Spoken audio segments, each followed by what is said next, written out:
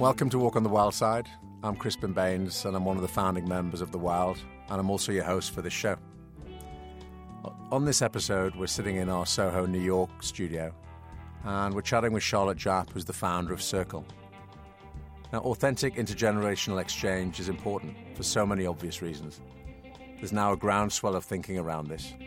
It's actually about smart people coming up with new ways to do time-honored things, and Charlotte's one of the early pioneers who's actually doing something about it. Circle's a community platform for intergenerational networking, connecting interesting people across the generations for personal and professional growth. Charlotte's a millennial with a deep appreciation for her parents and other older, interesting people. And early in her career, she noticed a huge gap between the 20-somethings she worked with and the baby boomers like her parents, who had decades of experience but were forced to retire or start secondary careers due to ageist hiring trends. Enter Circle, an intergenerational platform to close the loop through events in different cities, as well as a membership called Circle Up, which curates monthly one-on-one introductions across the generations. We'll get into all of that and how Circle works, how she started it, and what's coming for Circle in the episode, so please enjoy it.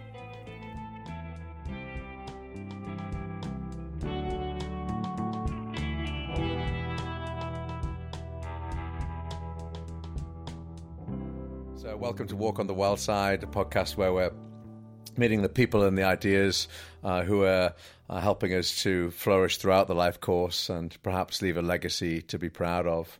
Today we're joined by Charlotte Japp from Circle, who's founded a remarkable organization that you heard about in the introductions and the bio. It's a pleasure to have Charlotte with us. We met relatively recently at a great event that Charlotte put on at Ashton Applewhite's house, in fact. Ashton will be coming on the show as well in the near future. It was beautifully curated. It really spoke to me about what Circle is about.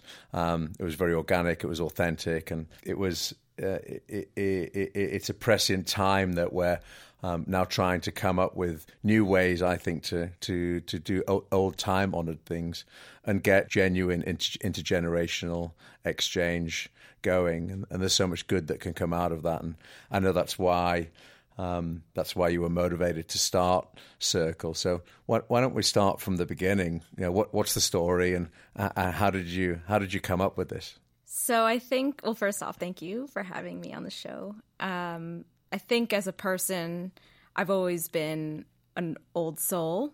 My mom calls me an alte Kopf. She's German. Right. So an old head. And I've always loved hanging out with my parents and their friends. And it helped that they were all very cool people. And I could pick up on that from a young age.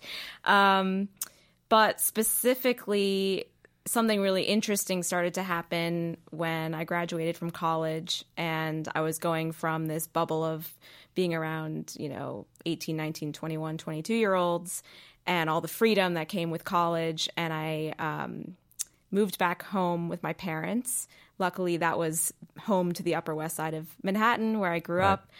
And for me, that was really traumatizing, I think, just mentally thinking about, I was going from all this fun, freedom, youth culture, and, because I had a lot of student loan debt that I had to pay back, and I'm still paying it back, I really didn't have a choice but to move home. So I was living with my parents, begrudgingly at first, and I was very lucky because I got a job pretty quick out of school, and I started working at Vice.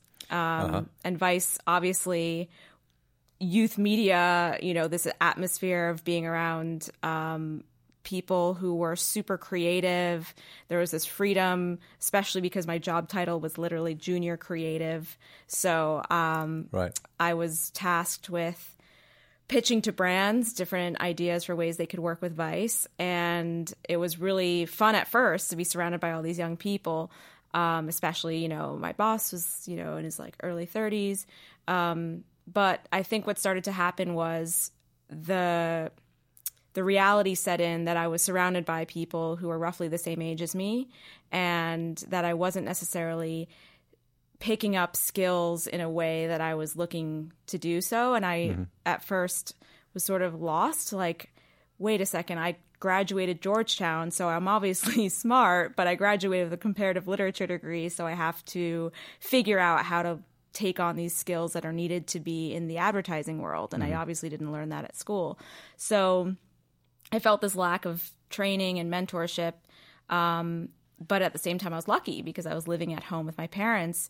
They themselves had worked in advertising in various ways. My dad kind of was a career art director and creative director. And my mom, I think, actually worked with my dad in the early days doing styling for his shoots, but later on took a job and a career in the art business. So I had their experience to guide me when I really needed it. And it wasn't just, how to think creatively around branding and advertising, but also some of the gray areas that come with working in an office. And I was learning a lot about, how to write a difficult email or have a hard conversation or ask for a raise, like things that are actually really, really important. And so that duality of having the older wisdom and experience with all the youth fun and culture and the trends that were coming up, especially working at Vice in Brooklyn, created this like magic kind of mixture, but I realized that that wasn't the reality for a lot of people. So absolutely not. No. Yeah. I think Circle really was born out of that need that I saw for myself, and then the need that I started to realize other people had as well. And so the most obvious way that I could provide a solution to that gap was to put those people, older, younger, into a room together and see what happened and hope that those connections would mimic some of the connections that I had had with my parents and other older people in my life. Right. So the first year of Circle was really as simple as creating events that brought people from different generations together. And then from there, it's been really fun to figure out the evolution of it and creating what it is now, which is obviously still the events, but now the events are in other cities. And then we also have a membership that creates like a more direct connection between generations where we actually curate one-on-one matches for mentorship. So so that's our origin story. It's a great story and organic, and you mentioned something that I think this type of exchange can really benefit. There are gray areas, that you don't really know when you're perhaps younger or starting off in your career. And the stuff that you have that only life experience can bring. And that's often intangible things, and it's pattern recognition and learning the pace of conversation or the pace of negotiation. So, and we don't get taught those things, but you do, and so to have a forum where people can pass that on in the most authentic way of just storytelling it's really cool. And I think that's why you're getting such a good response. It's actually good for both ends of the exchange. Yeah. And it's great to see how it's grown into cities and the membership model, which we'll get into. But tell me about the first event. Like, how did it happen? It's actually funny because the first event I was told, I knew that an event needed to happen, but I had no idea how to get a space for free, how to figure out the booze, how to get people to show up. And so I started just like kind of without even having any of those hard ingredients, started thinking about the brand, what was the name, designed a logo, just started like imagining that it was almost one of the clients that I had at my day job. Right. And I pitched the idea to the Bowery Poetry Club here on the Bowery. And it was really cool because I discovered just by accident, I had actually gone to a Georgetown professor's poetry reading there. And I thought the space was so beautiful. And I loved this kind of like culture and community it was supporting. And I looked on the website and they were like, pitch us an idea for an event. And if it supports a community, we'll probably support it and allow you to have it here. So I did that. And I think I pitched it on their website in March. And the funny thing is that I thought I was being really Suave, and I pitched it with my New Circle email account that obviously wasn't being used for anything else. And they actually responded to me like maybe 2 months later. And I didn't even see it until like 2 months after that or something. So I totally missed it. Yeah. And I was so bummed, but I was like, please, like I didn't see this email. It's a new email address. Like, just let me, do it. And they were like, oh yeah, sure. Like, let's do it. So June 11th, 2018 was the first event. And there were so many like little kismet moments that I'm still feeling the ripple effect of today from that event. When I was putting my little pitch deck together for what Circle was, I showed it to my friend John at work at Vice, and I was like, it's kind of this like thing I've been working on, but you're in sales, so maybe you have some ideas about how to grow it and make it a real business.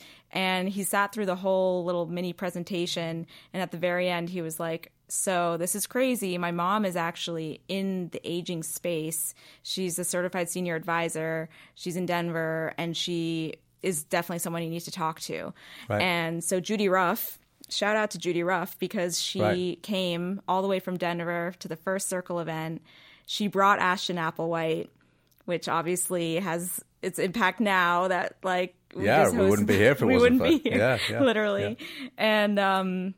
And so that first event was actually surprisingly well attended. I think around like 80 something people came, and it was a cash bar, which we don't do anymore, but it was cool to like, I was like, sorry, I can't pay for your alcohol. You can do that. Yeah. But and how did you structure the first event? Like, what happened? People show up, and then Yeah. So the first event was different. We had one speaker, Diane DiCostanzo, who was also at Ashton's event. She is someone I grew up with, another kind of baby boomer that I looked up to. She's my best friend's mom. And she was a perfect example of someone who had experienced one industry over decades. So she started off in paperback book publishing, went into women's magazines, and basically all the way to where she is now, where she's running an editorial department that works with brands and in the kind of digital media space at Meredith. So she's like someone who's seen it all. And so she gave like a really amazing PowerPoint presentation about her experience in the industry, both from the perspective of, professional development, but also from the perspective of like a working woman. And that was just really eye-opening. And I think the whole point was like, whether you are of the same age as Diane or younger or even older, you're going to learn something, because it speaks volumes to how an industry changes and how that happens in other industries as well. But she also spoke a lot about what is happening today in media and how a lot of these older editors are being kind of pushed out, and what that says, all that good stuff that's kind of interesting to know just if you're engaged in culture. Yeah, no, 100%. There was one more part to it. So after she gave the presentation, we did the Circle game, which we sort of played when we broke out into those little groups. Right. Okay. So tell us about it. The Circle game is basically colorful circles that are cut into 4 quadrants, and they're given out at random. Hopefully, the people who receive them are not in the same age group. So if you are in the magenta circle, you'll be paired up with people from maybe like millennial and a boomer and a Gen Z or something. And we pass around conversation starters, or we prompt people based off of the speaker talk or the panel talk, whatever the theme is. And then it's just funny because, as an event planner, you worry about, are people going to have anything to say? But you put someone like Diane or any of these speakers on stage and, put people into a group of 4 across generations, and they can't stop talking. Yeah. So that was the other part of the event. We still do it at some of the. No, I think it's actually a great way to just give a little bit of structure to the networking.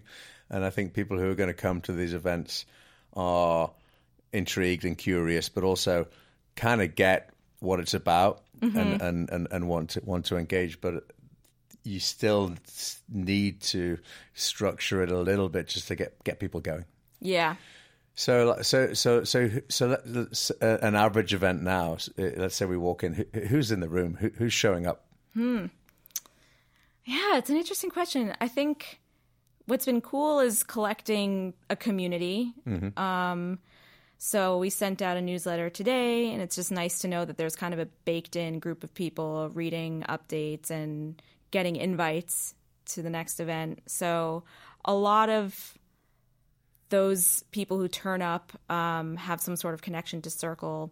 What's cool is that now it's less because I'm forcing people to be part of it and more because they're reading about it or hearing about it through positive experiences. Right, yeah.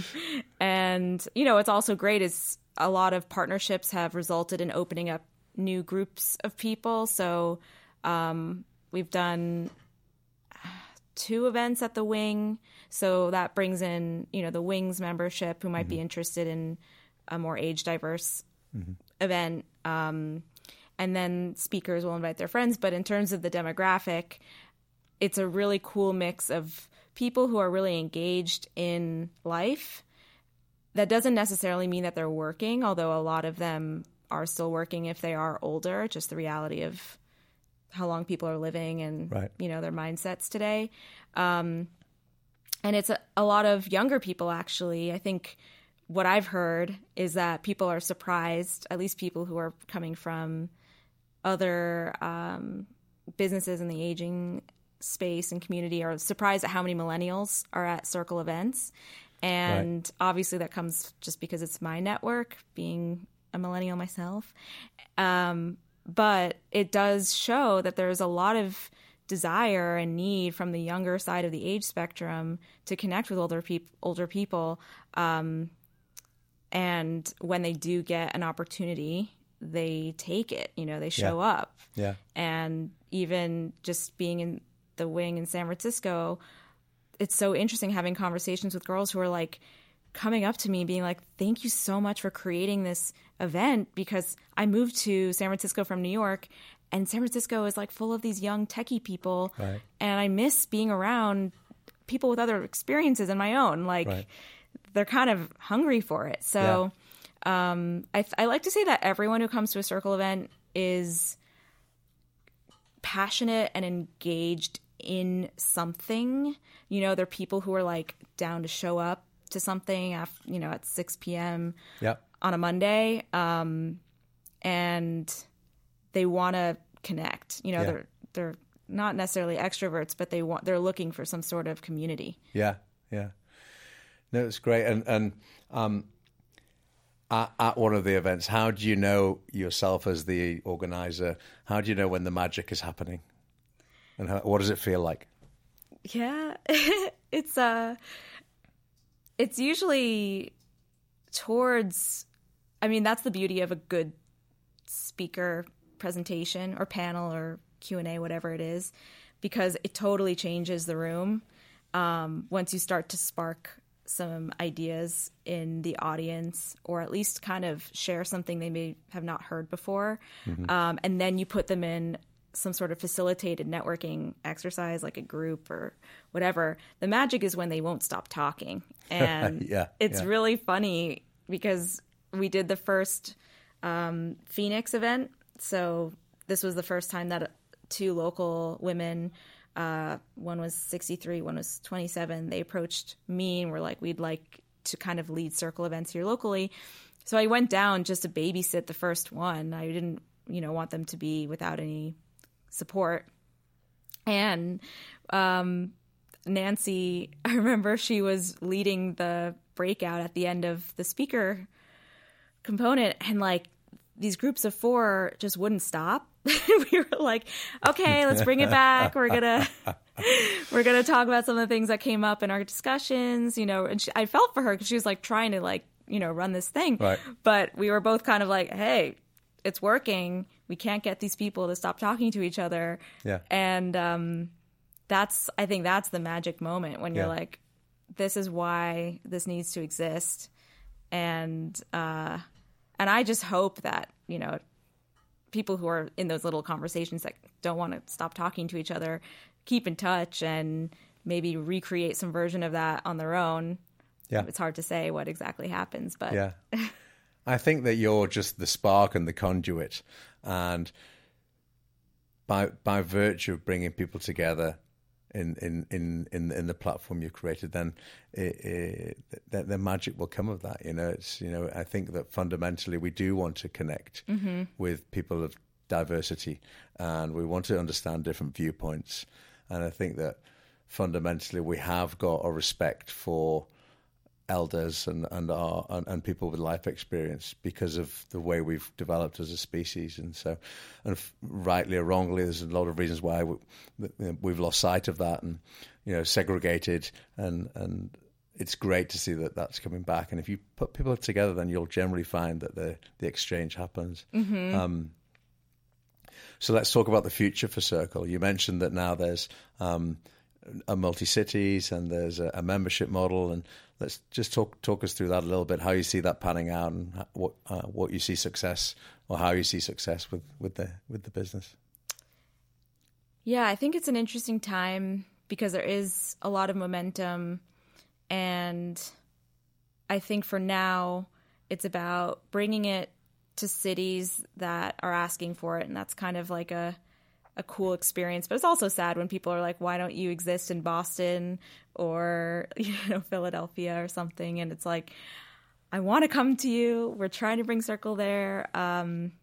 But I think so it's expanding to cities. We're also trying to expand the membership. I think for us, the membership is kind of like I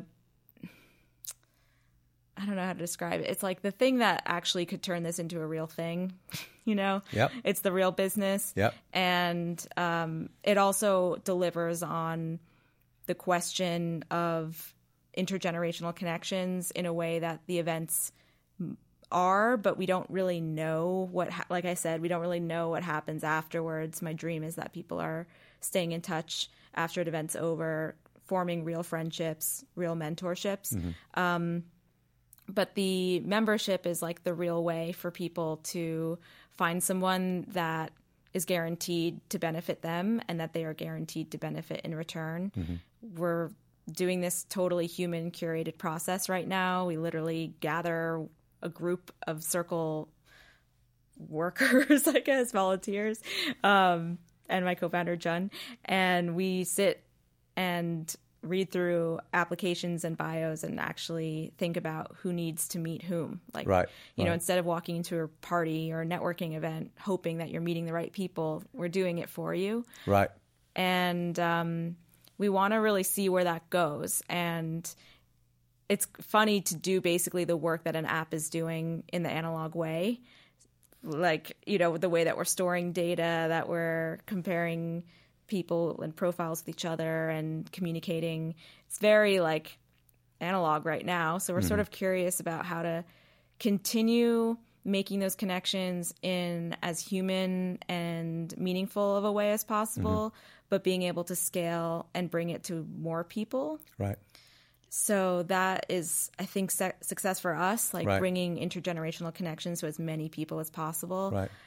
And the question then is like, what is the right way to do it? And how do we, it's like, I like to think of Circle as bringing the best of the past with the best of the present and the future. Right. So knowing that a lot of people today are a bit overwhelmed with technology, that's young people who are like trying to connect IRL instead of online, not just older people. So how do we make sure that we can balance all of these elements together for the benefit of intergenerational connections at large? Yeah.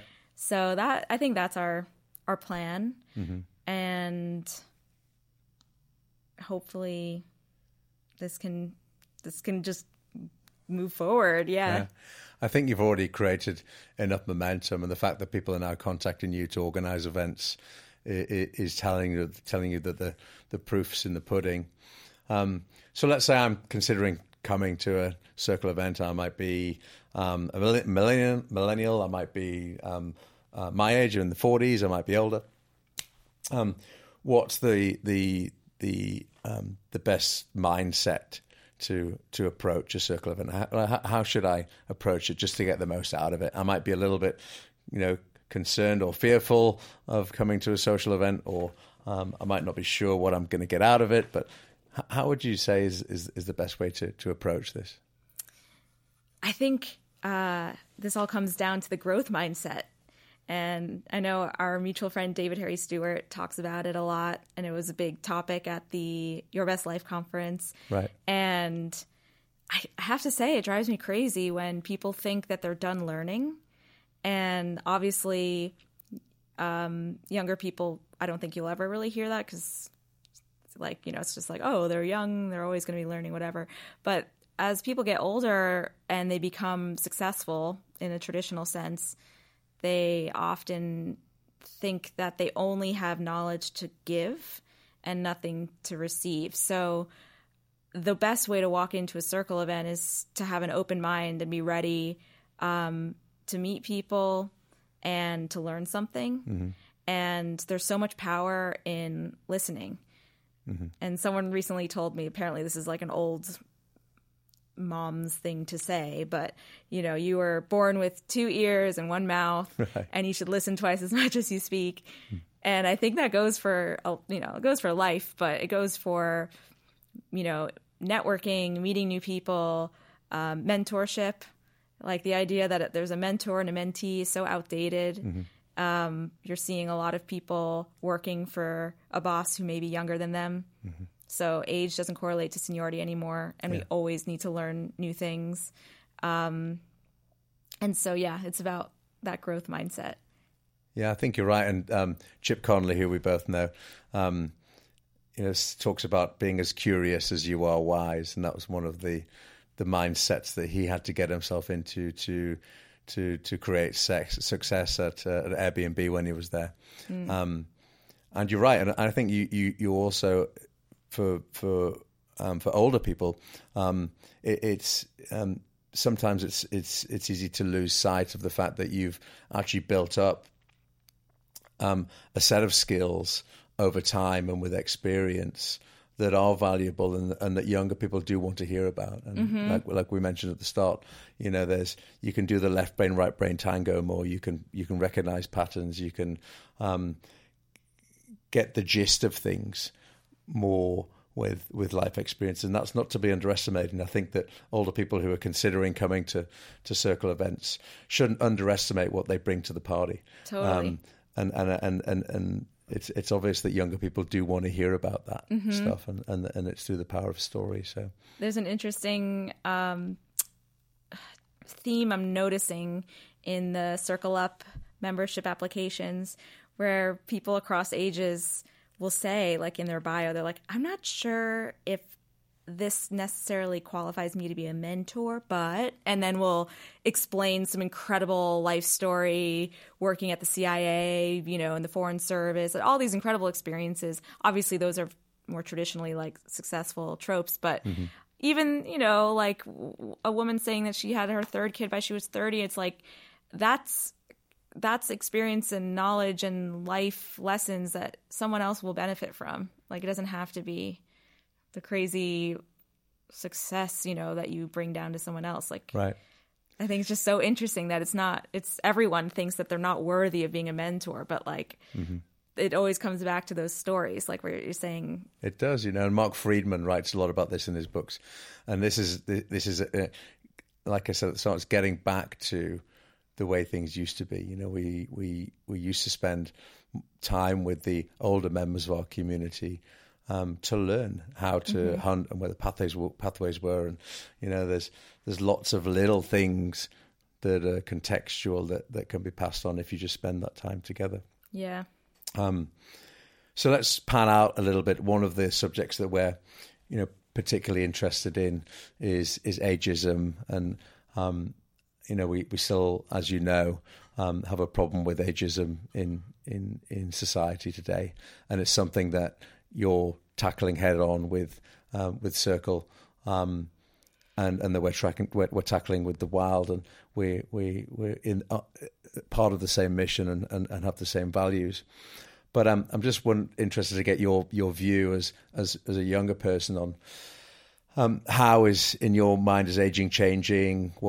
What's cool, what's like no longer cool about looking at aging and older people? Kind of how do you and your friends see it at the minute? Yeah, I think that the lifespan used to be so segmented, like the way that you grew up and aged. This idea of retirement, it just doesn't exist in the same way anymore. And I don't think people my age or my friends really imagine themselves retiring in that traditional way.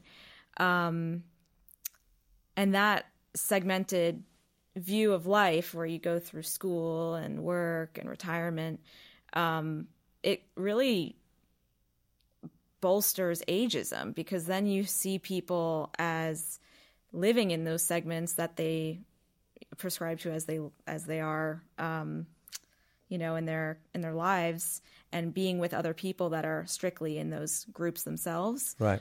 And, I'm really interested in like the workplace and how ageism is impacting the modern workplace.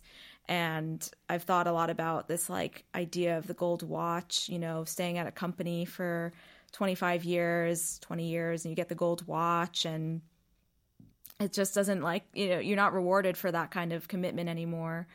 So I think what's very out and like not cool anymore is just thinking of a means to an end, working at a place in order to retire, in order to do nothing, I guess, for hopefully 20 years or something, as long as you can.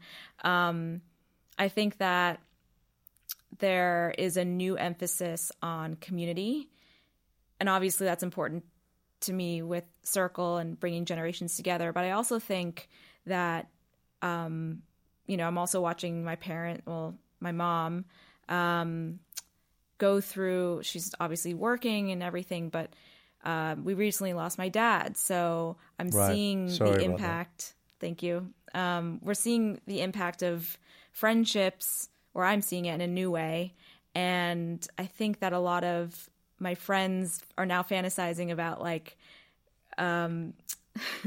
not retire. Obviously, like retirement is changing, but the idea of you're finishing your work in the traditional sense, and the best case scenario would basically be living in a huge house with all your best friends. Right. And I don't know if you saw this like article about these women in Asia who are doing that. They're all single and they were living in a beautiful house, and they each are responsible for one chore or sort of like offering in the house, cooking, the interior design, whatever. And to me, that sounds great. Like, me too. I just want to be with people that make me happy and contribute to my life. And I think it's less about retiring with things that, the stuff, the house, the yacht or whatever.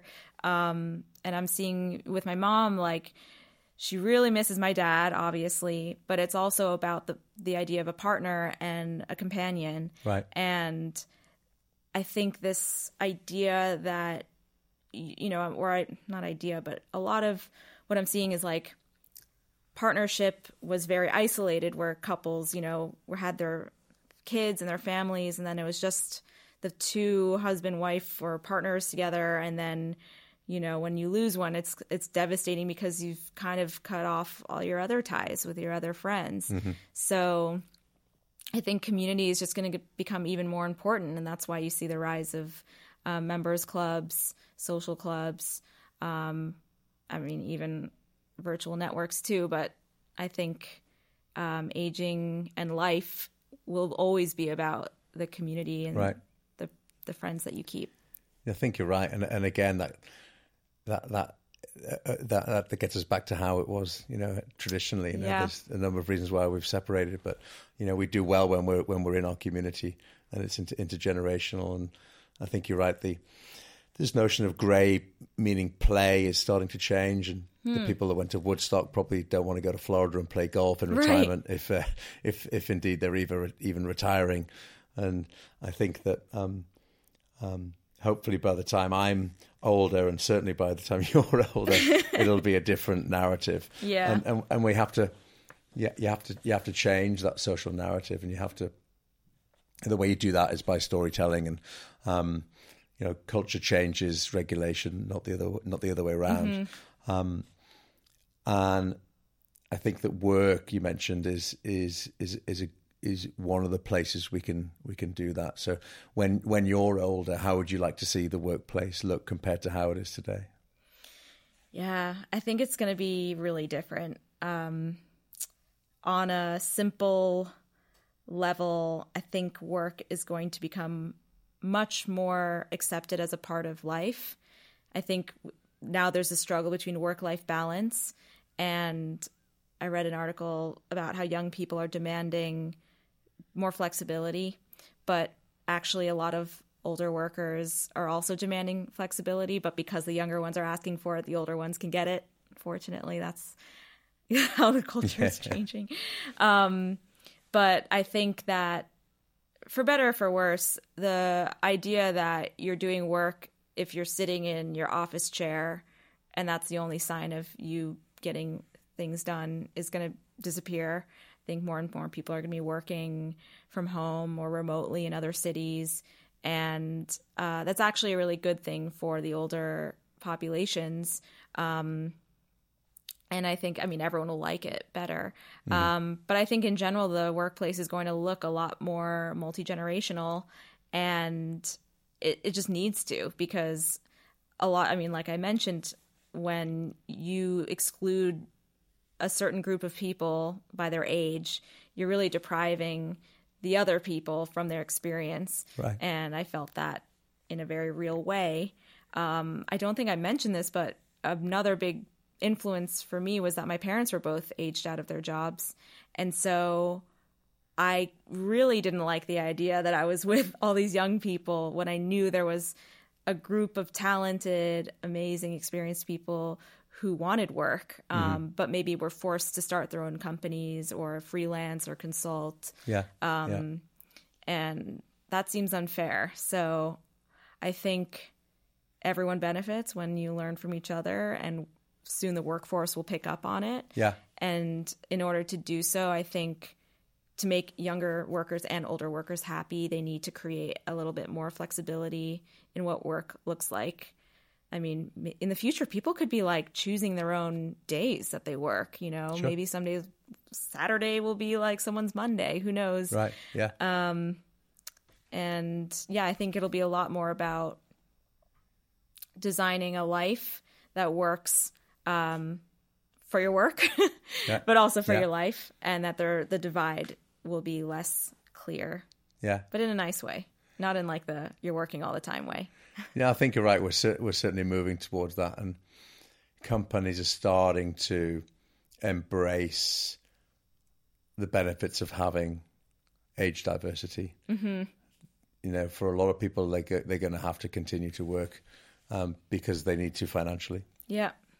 But also technology is liberating us in a sense where we're a little bit more location independent. You can work from different locations.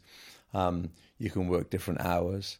There's great work that's happened up at the Columbia Center on Aging that was run by Ruth Finkelstein, who's coming on the show. And, she's been able to demonstrate remarkable retention in companies that have age diversity. And it's great to see where we're moving towards that. And you're right. I don't imagine stopping working because it's what I love doing. Yeah. I think my capacities will change as I get older, and I'd like to think that there's employers, where I can still add value on perhaps a little bit less time, and I think it's great to see that starting to change. There's a long way to go still. Yeah. I'm coming back on the benefits of younger people engaging with older people, especially at circle events. What are some of the things that you and your friends are looking for, perhaps getting? Maybe you could explain it in some of the success stories that have come out of a circle event. I'm trying to get a handle on like what's good in it, what's good for the younger people. Yeah, I think a lot of where this came from was from more of the professional perspective, like what could generations learn from each other in a very like skills oriented way. But I think as a nice surprise, the way that Circle Wins is actually in the more interpersonal and like life lesson domain. So we just had our first, for Circle Up, the membership, we just had our first cohort. And so I haven't gotten like all the results back yet, but I have gotten a lot of great feedback on just the quality of matches and how people's life stories were really inspiring to each other, and they were really excited to kind of dig in and meet up. I think there have been really surprising ways. This story is just coming to mind, but so this isn't like necessarily cross-generational, but I thought it was really fascinating. We did this event about love and romance across ages in San Francisco, and we actually are bringing it to New York because it did so well. So these two best friends, Inez is 71, and Amanda just turned, I think, 32. They're best friends. They met swing dancing. They've traveled all over the world together, and they did this talk about their friendship and how the fact that they're friends across decades but not mother-daughter allowed them to have this kind of like learning experience and kind of get a, you know, context on like what they're experiencing in a different way. Inez, the older one, she's a widow, so her experience is like almost fish out of water, getting back into dating for the first time in a while and getting on the apps, which she promptly deleted. Right. And Amanda actually just got engaged to a man she met on Bumble. So basically their conversation was so incredible because there's so many similarities, like ghosting. Right. Ghosting happens to people whether you're 70 or whether you're 30. Just for people that don't know what ghosting is, can you just explain? Ghosting is when you're dating someone and out of nowhere, for no seeming reason, they disappear on you. Right. And they stop responding to your messages or calls. And it's just interesting because it's a sign of the times more than an age group. Right. It's just, or maybe... And it was happening to both people. It was happening to both. Yeah, right. It happened to both.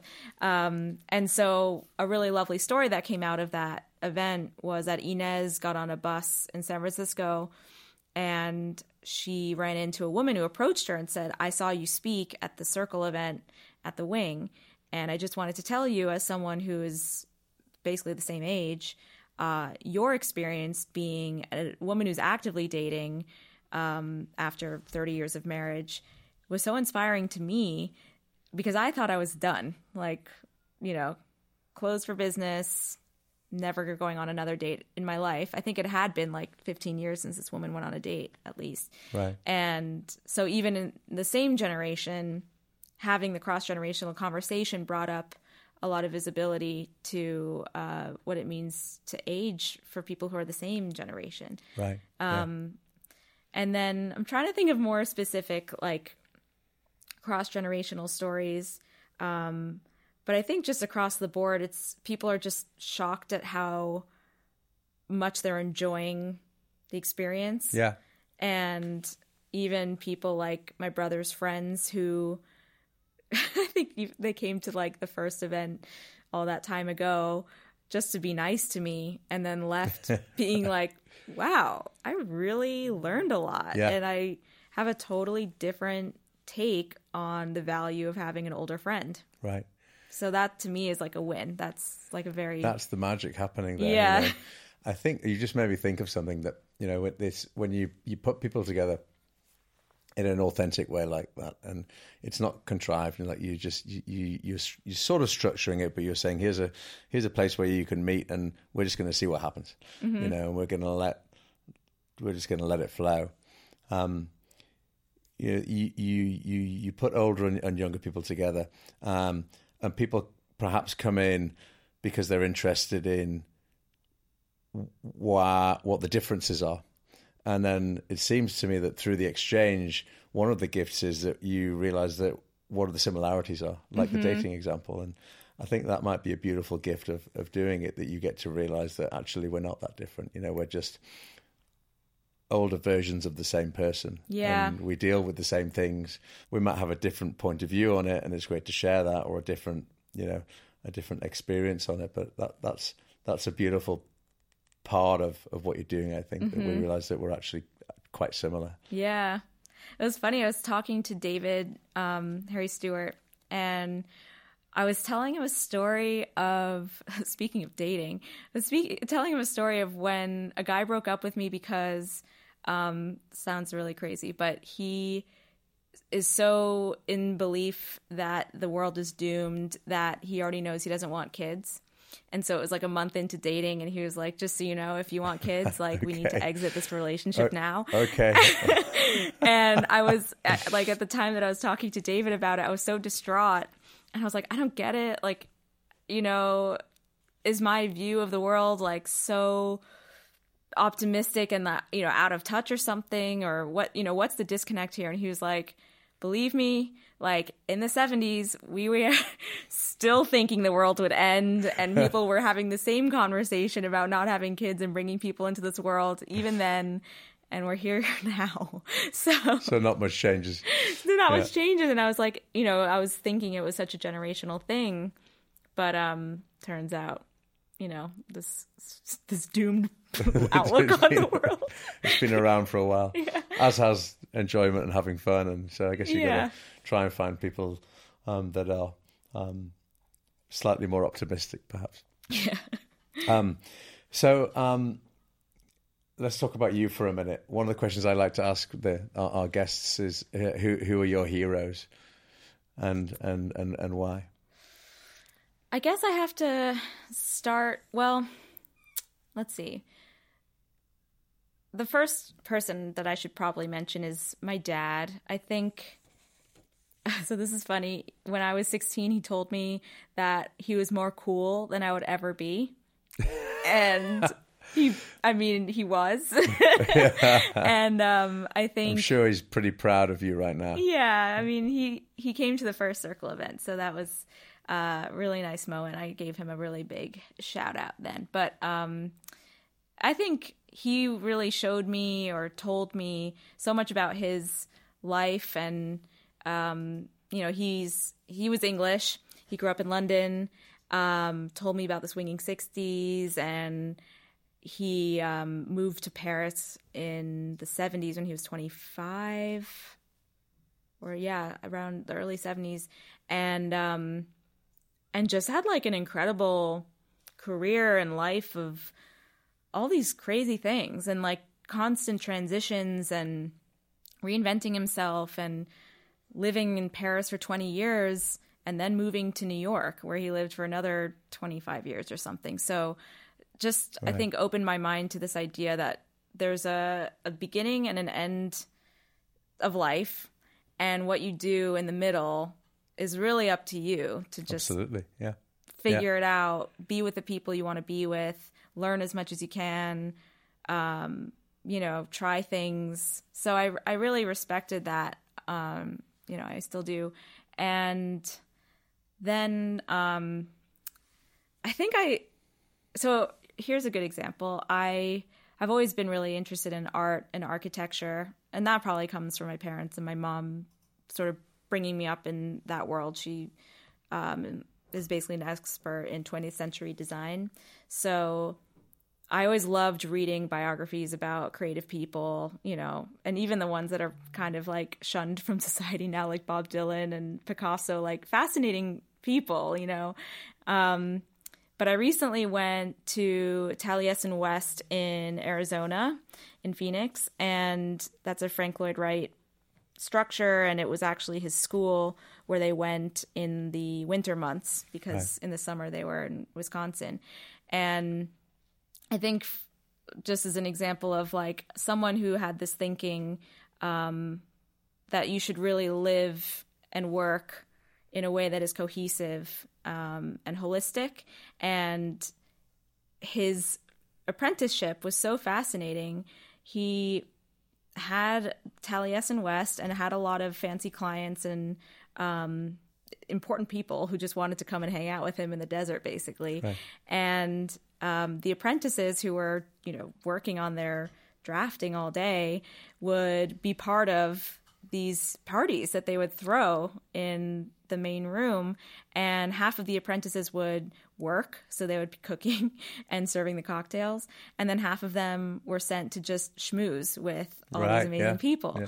And so I think, to me, like, that is such a perfect example of design thinking and culture and society coming together for something that just works across the board. Everyone's getting something out of that. Even these impressive presidents of countries, who are coming to hang out with Frank Lloyd Wright are probably getting something from the apprentices, and the apprentices are definitely getting something out of their exchange. So I think a lot of kind of architects and artists like that have always been inspiration to me. Yeah.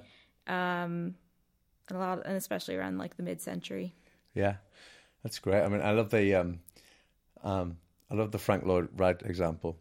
I also love how your dad's an inspiration, and this notion of transitions and giving yourself. I mean, he sounds like he was a natural, so what a great role model. But this notion of giving yourself permission to have transitions and be curious and try new things. As you throughout the life course, but especially as you get older, is something that we advocate for at the Wild. Mm-hmm. Be just because it's good to do that, on many levels. And somebody who's 70 today has hopefully got a good 30 years of health span ahead of them. And, how do you repurpose for that? How do you re-engineer for that? And how do you approach it? And it's great to see that there's a sort of a groundswell movement now of people who are helping with the permission part of it and helping with the empowerment part of it. People like David Harry Stewart and Chip Connolly and I think that Circle plays a part in that as well, going back to what we said earlier, where you're now giving people a forum to come and be valued for their life experience, have fun, realize that the stuff that some of the human stuff that we all have is the same as across the ages.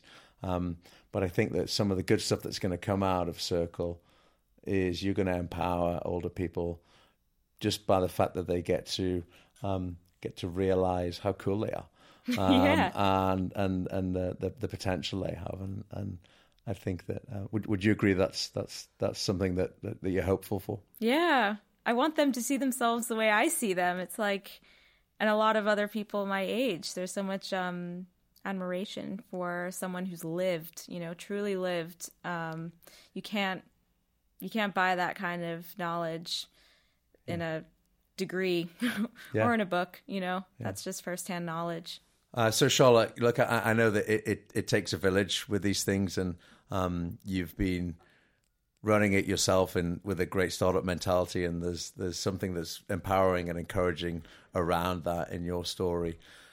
For people of all ages, and we want to encourage anybody who wants to do a startup to do it, especially if you're older. In fact, there's stats that say that older entrepreneurs, for a number of reasons, have got a higher success rate. Yeah, over 40, I think you're twice as likely to succeed. Absolutely, yeah.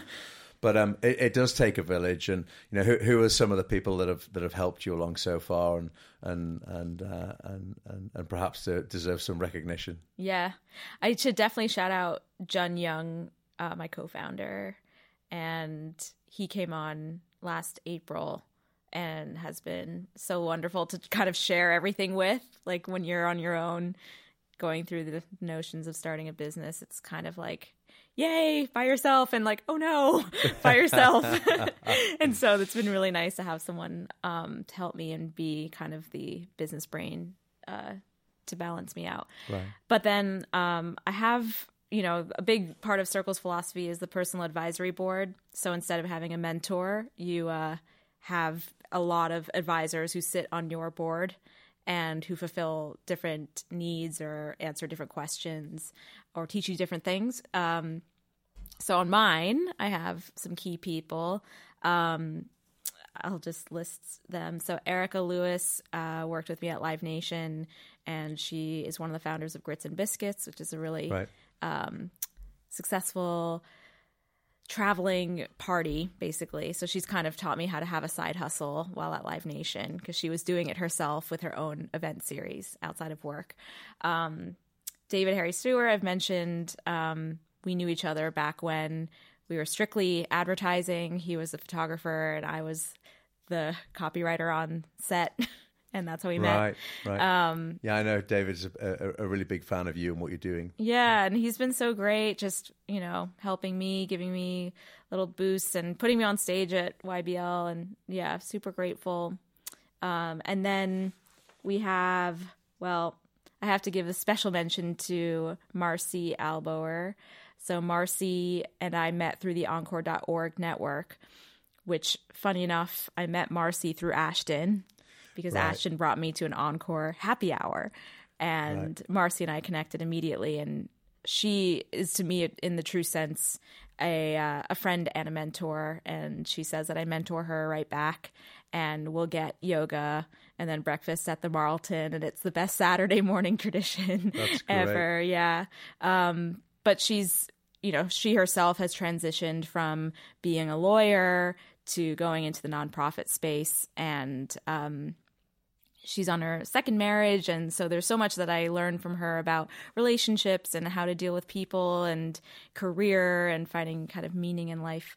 And she wrote the New York Times article, so that changed a lot of things for me. Yeah, which is a great article. We'll put that in the show notes. Yeah, that would be great. And we were just talking about Cindy Gallup, and Cindy and I have never met, but we've given each other some love on LinkedIn and Twitter. Right. So I'm a big fan and hope to meet her one day. Yeah, Cindy's great, and she's achieved so much, and has just got a great voice. And it doesn't surprise me that she's a fan of your work, and she's coming on the show. Can't wait to listen. Having on the show, and so yeah, I love that, and it's great that you're met key people who are helping you along, and that in itself speaks to the DNA of Circle. You're walking the talk. You are the company you keep. Absolutely right. Yeah, For absolutely. Sure. One question that just came to mind. So you mentioned this concept of a personal advisory board. Mm-hmm. So if somebody wanted to set that up for themselves, how would you go about doing it? I think the best way to ask someone to meet up for picking their brain is basically knowing what you want to ask. And apparently there's an article about why you shouldn't ask to pick someone's brain, quote unquote.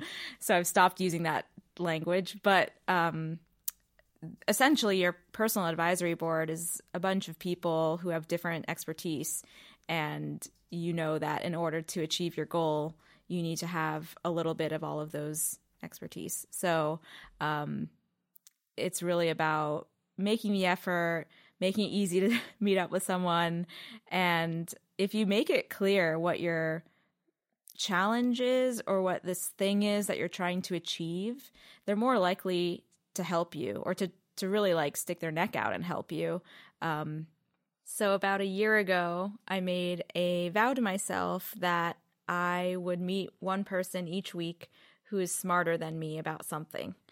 And they didn't necessarily need to be older than me. They could also be younger, so long as they could teach me something that would help me progress Circle.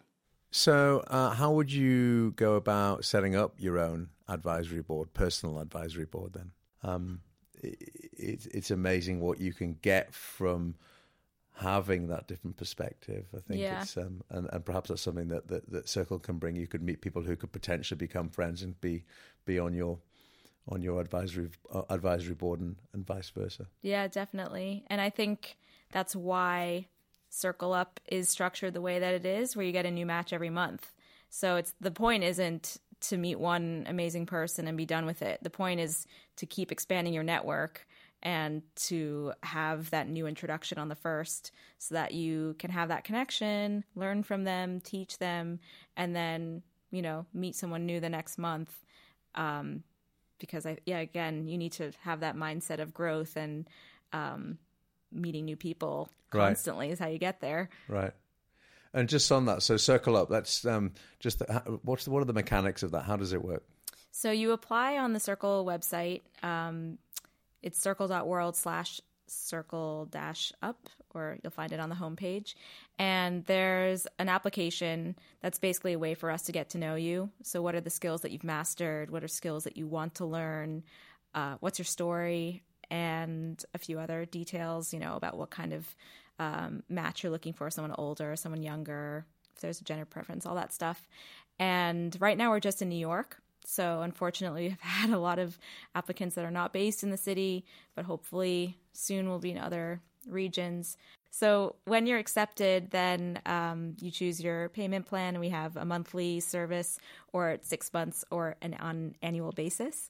And then once you're in, we get to work and we match you on the first of every month. So I like to think of it as Christmas morning. So every first of the month, you wake up and there's a very, very personalized introduction in your inbox.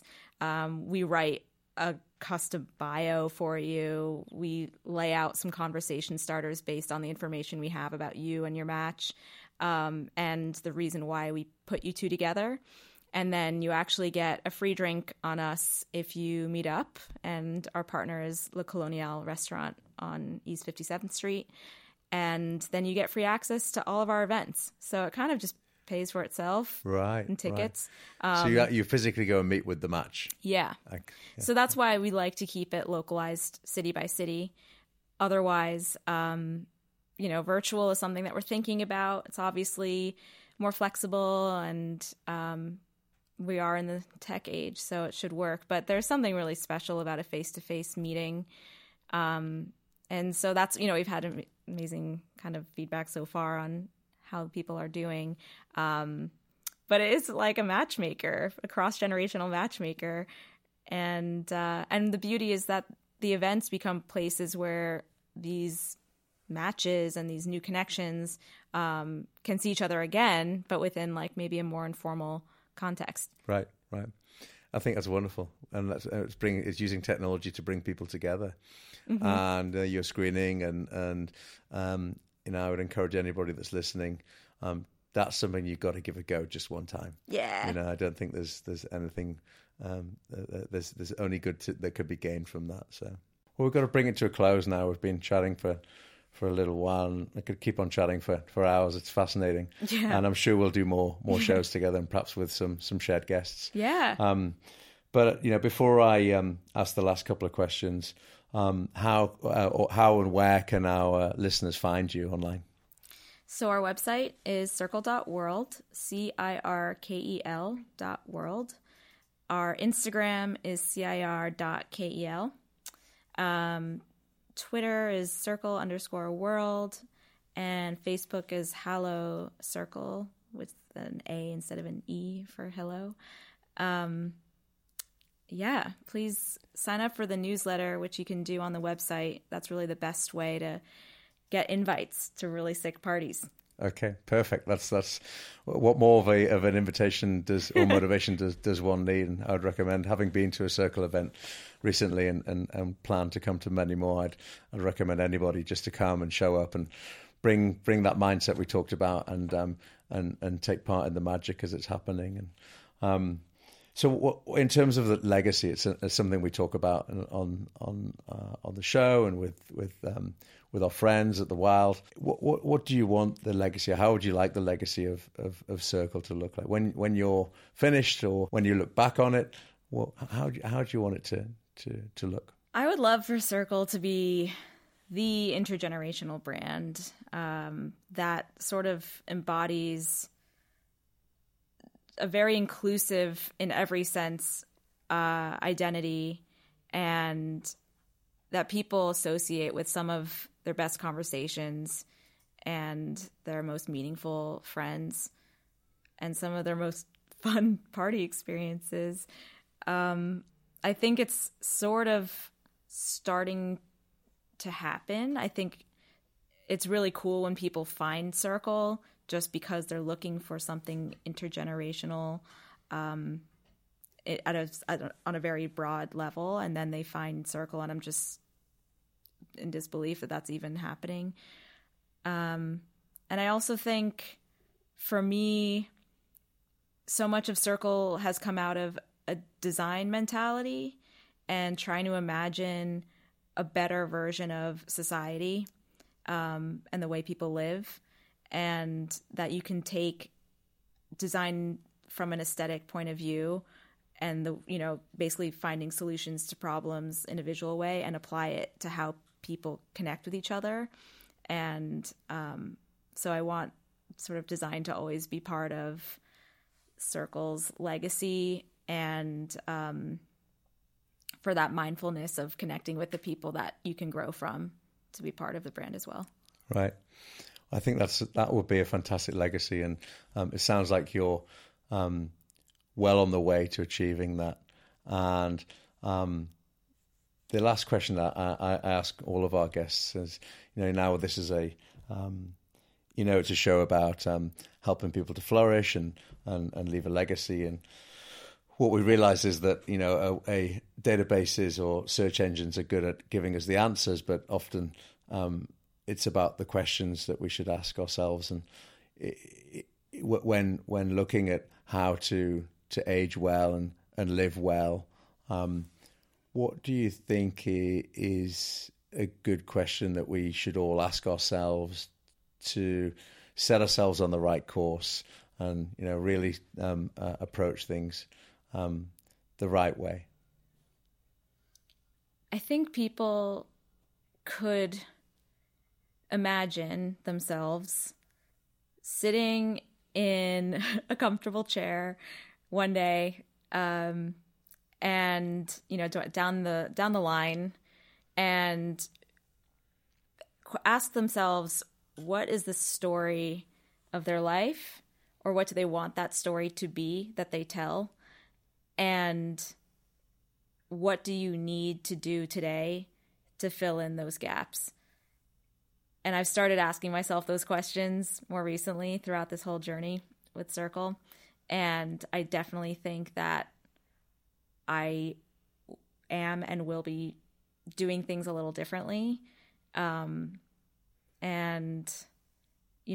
The story, our lives are just really a series of stories, and you need to really find the parts of life and experience that will make you proud and happy with what you've done.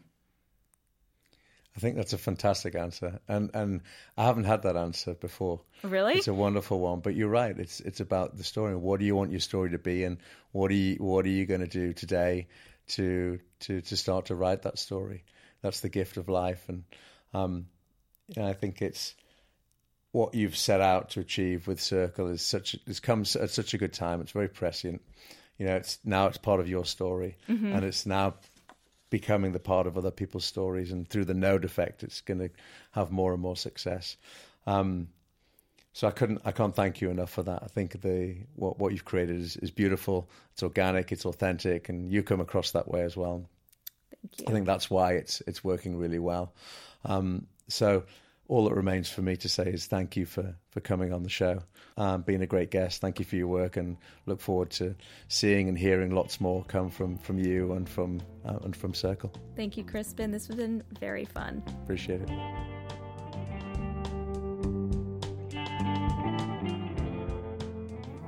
So thanks to Charlotte for that great conversation. Clearly great things happening at Circle, and lots more coming. She's just at the start, and the early response has just been magnificent. We're looking forward to lots of partnership with the Wild as we grow together. You can find Charlotte at circle.world. That's CIRKEL. And you can find us at wildpeople.com or at Instagram at wildpeople. Thanks for listening, and stay wild.